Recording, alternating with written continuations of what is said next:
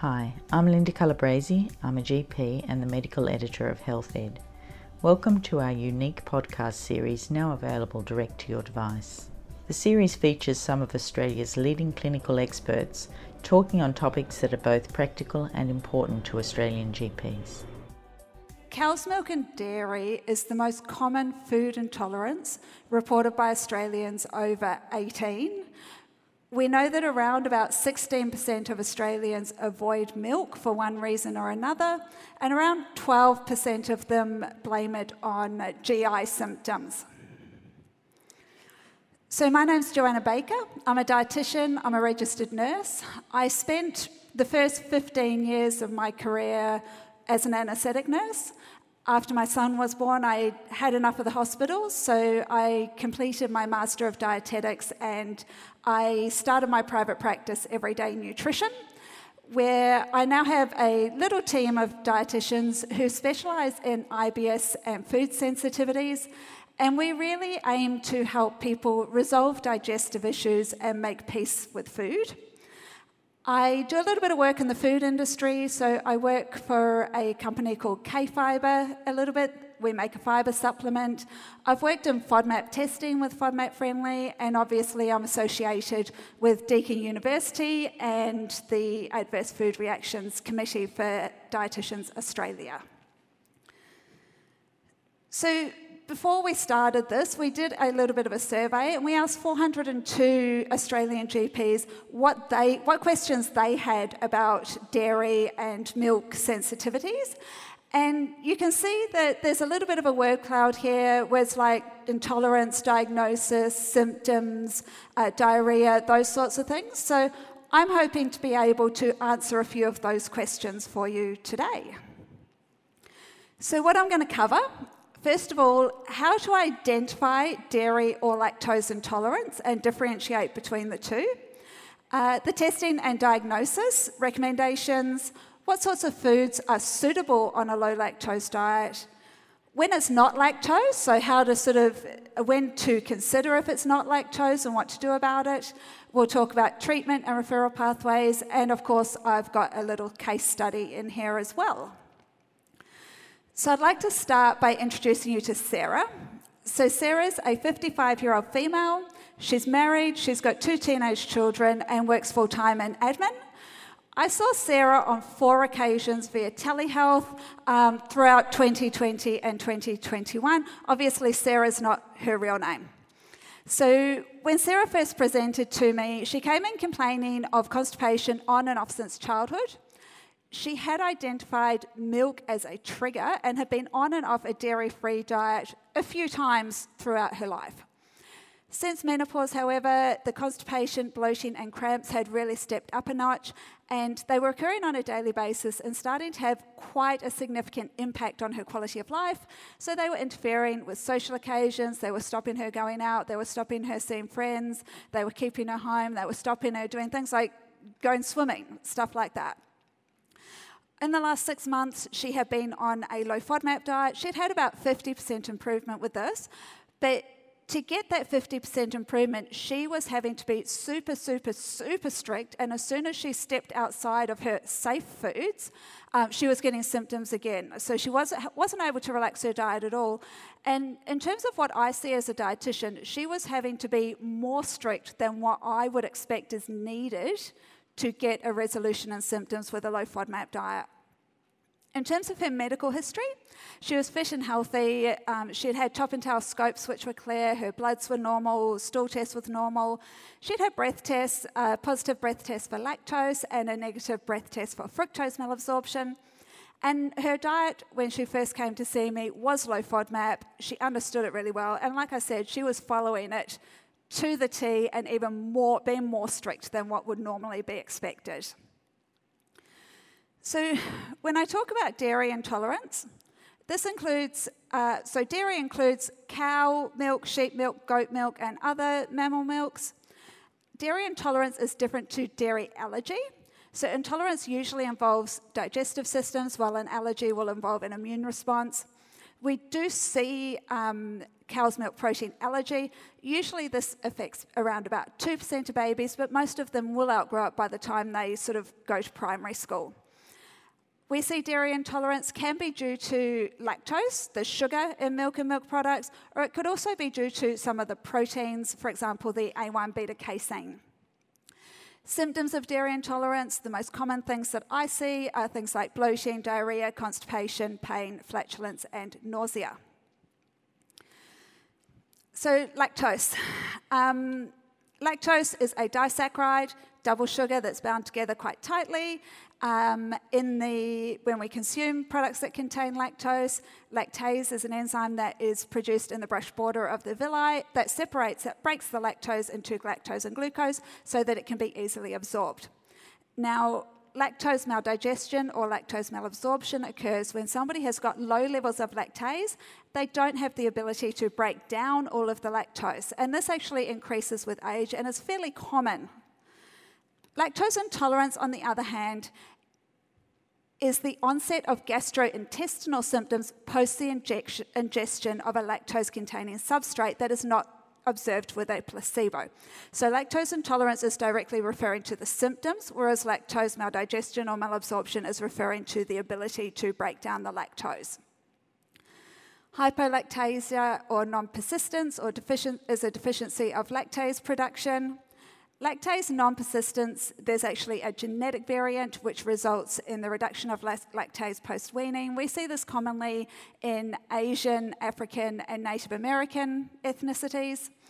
And we can also sometimes see secondary lactose deficiency where the brush border might be damaged by something like celiac disease or Crohn's or a bout of gastro that will result in a temporary lactase deficiency. So in terms of diagnostic testing, some of the most common things that I see done is hydrogen breath testing. This is where a substrate of around about 25 to 50 grams of lactose is administered. The person will then blow into a bag every 20 minutes for a couple of hours, and they'll measure the breath hydrogen, which indicates the fermentation of lactose in the large intestine. Occasionally, people will have duodenal biopsies during a gastroscopy where they'll take a biopsy, they'll look at it under the microscope and tell us how much lactase that person is producing. There's obviously a genetic test for that gene variant of lactase non-persistence.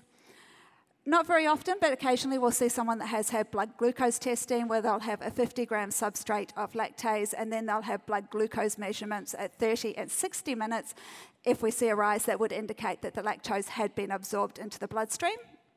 And finally, the food elimination and re-challenge, which is what I do the majority of the time, and it's actually the gold standard recommended by ASCIA.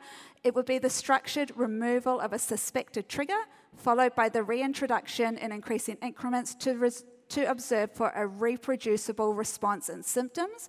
And this is really the only way that we can identify if someone actually experiences symptoms after consuming milk or milk products, or other sensitivities as well. So we asked a few doctors or a few medical practitioners what sort of testing they are doing. We got 341 responses. And when patients were presenting to them with GI symptoms that they suspected were related to dairy, the first testing that they were requesting, around a third of them were requesting breath tests. Around 2/3 of them were recommending a dairy elimination. 40% were doing celiac antibodies, and a smaller number were doing things like stool microscopy, fecal calprotectin, and other types of tests. So I also thought it would be interesting to survey a group of patients about the types of testing they'd had done. So I jumped into a Facebook group that was targeted at people who have got irritable bowel syndrome, and I got 649 responses to what testing did you have to be diagnosed with lactose intolerance.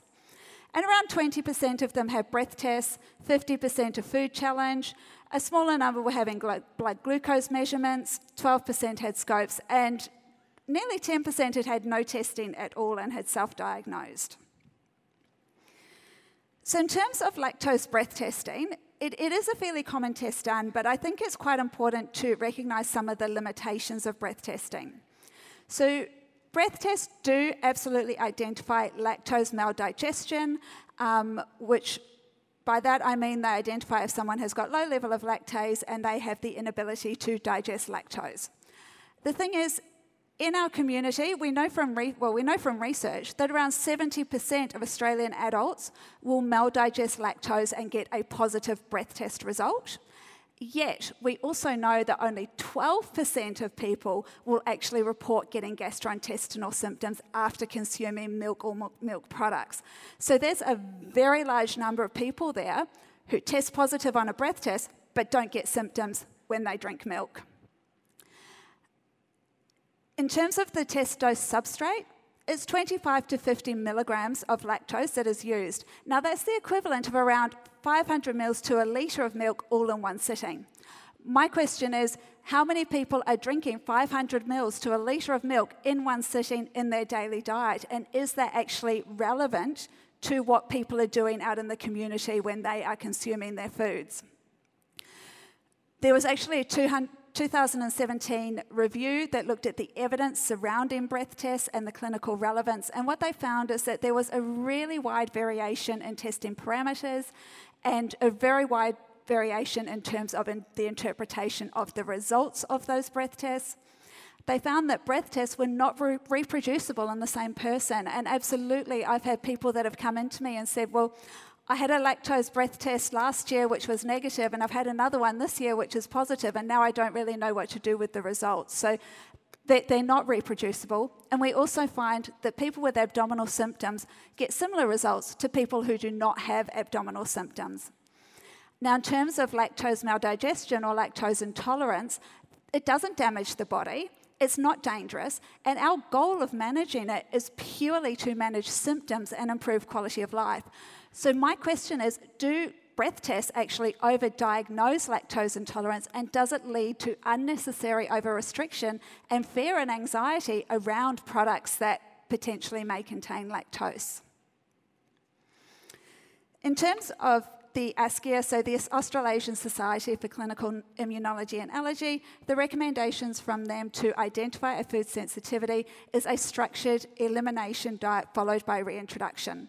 So what we would do, we would start, the first step would be to obviously exclude possible medical causes. So we might be testing someone for celiac disease, and we might be investigating any red flag symptoms to see if there's anything serious going on that needs to be addressed.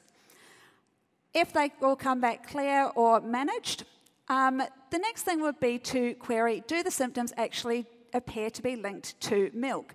And to do that, we would check their diet. So you'd be asking things like, what symptoms are you experiencing? How long have you been getting symptoms? How often are they occurring? Do they occur after eating or drinking dairy? And if so, what types of dairy?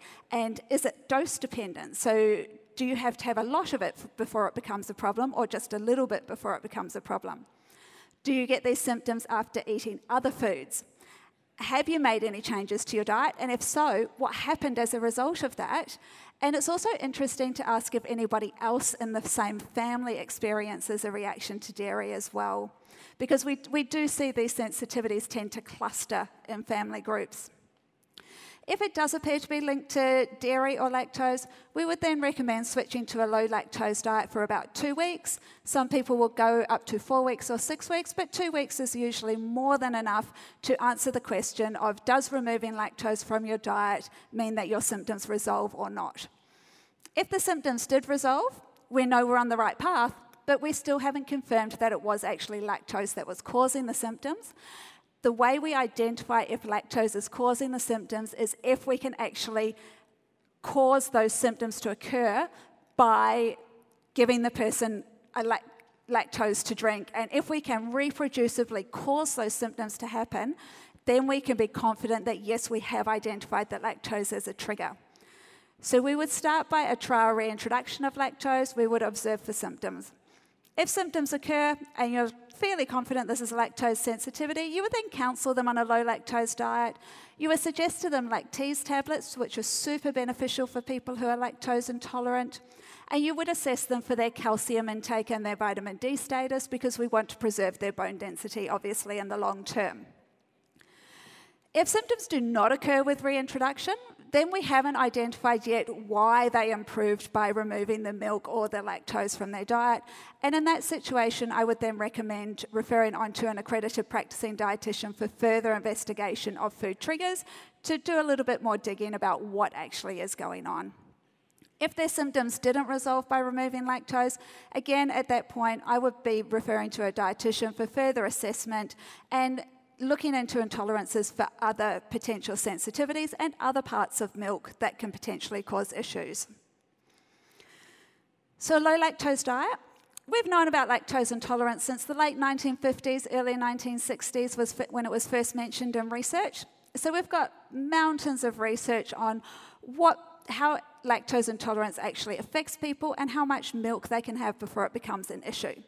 So we know that most people who are lactose intolerant will get away with around 4 to 7 grams of lactose in a sitting, and that's around about 1/4 cup to 1/2 cup of milk. So it's enough for a cup of tea or coffee, but it's probably not enough for a large latte. They'll get away with around 12 grams of lactose spread out across the day, and their tolerance will actually improve if they're consuming the milk with solid food. Then they'll get away with a little bit more.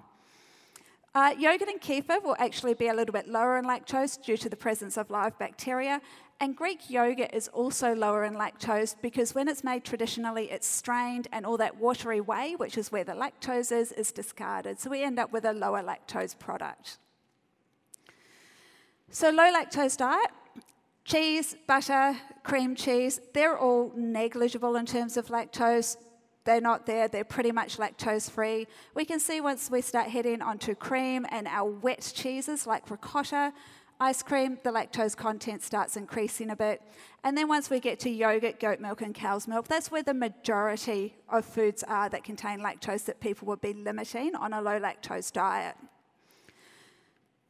So what would we be limiting, or what would we be including on a low lactose diet? I always like to work from what can you have in your diet, or what can you eat, rather than what you can't eat. So we'd be including lactose-free milk, lactose-free yogurt, lactose-free ice cream, lactose-free custard. We'd be absolutely including small serves of regular milk throughout the day. So if someone's out and they're having a cup of tea with a friend, then absolutely have some regular milk there. They should be fine with that. We'd be including small amounts of cream, small amounts of fresh cheeses like your ricottas and your cottage cheeses. Hard cheese and butter, in terms of lactose, basically lactose-free. There is no need to limit that. There is no need to buy specialty products, regardless of the fact that they exist. There's no difference between lactose-free cheese and regular cheese. Lactase tablets are super helpful. So we make lactose-free milk by adding the lactose enzyme to the milk during production. You can actually buy lactase enzymes from the chemist, and you can take a lactase enzyme tablet with your large latte, and the tablet will break down the lactose as you're consuming it. So super beneficial for people with lactose intolerance. Whey protein. Whey is the protein in milk, whereas lactose is the sugar in milk. So if the protein has been isolated, then that's going to be lactose-free as well. What we would be avoiding is large amounts of goat's milk, cow's milk, sheep's milk. We'd be avoiding milk powder and whey hydrolysate, which all contain higher levels of lactose. So what about when it's not lactose? Lactose is one molecule in milk that can cause problems, but there are other molecules in milk that we do see people have sensitivities to as well. So we've got the A1 beta-casein versus the A2 beta-casein. Most milk on our market is a mix of A1 and A2, whereas the A2 milk, or A2 only milk, has a different protein structure, which appears in some people to elicit fewer symptoms. We see milk allergy, which I mentioned earlier. About 2% of babies are allergic to cow milk. They will outgrow this. So if it's an adult or an older child turning up, it's very unlikely that they're going to have a milk allergy. Amines. There's not a huge amount of research on amines, and we don't see them very often, but we do know that people who are amine sensitive can get gastrointestinal symptoms from their sensitivity, and we do see amines in aged cheeses and fermented dairy products. So if someone is identifying those in particular, so camembert bothers me or parmesan bothers me, but Swiss cheese and mozzarella don't, potentially that could be an amine thing. The fat content, if someone's identifying cheese or ice cream in particular as triggering them, high fat does slow digestion, it impairs gas clearance, so we can see symptoms after that. The other thing is, the longer I'm in this little corner of dietetics, the more I realize that what we know about food sensitivity and food intolerance at this point is just the tip of the iceberg. I see so many people whose bodies haven't read the textbook, and we're doing N=1 studies to find their sensitivity because science just we don't know enough about it to define it yet. So that definitely happens. In terms of the difference between A1 and A2 beta-caseins, so obviously the beta-caseins are protein chains made up of amino acids. And where the difference between the two comes up at position 67 on the amino acid chain. On the A2 protein, we see proline is the amino acid, and on the A1 we see histidine as the amino acid. And what difference that causes is that the presence of histidine causes the preferential release of a peptide called beta-casein morphine 7 or BCM7, whereas the proline in the A2 milk actually limits the release of the BCM7 molecule. And why is this important? So BCM7 has opioid-like characteristics, and it's been shown to bind to the mu opioid receptors in the GI tract. We know that the amount of BCM7 in milk is consistent with pharmacological effects, and we know that gut transit is influenced by mu opioid receptors in humans in the same way as codeine and morphine affect gut transit. Interestingly, in animal studies, BCM7 has been shown to consistently delay gut transit and slow intestinal transit and delay gastric emptying. And what I thought was super interesting, the anaesthetic nurse in me, they found that Narcan had actually been found to block the activity of BCM7 in animal studies as well. So that was my little bit of mind-blowing.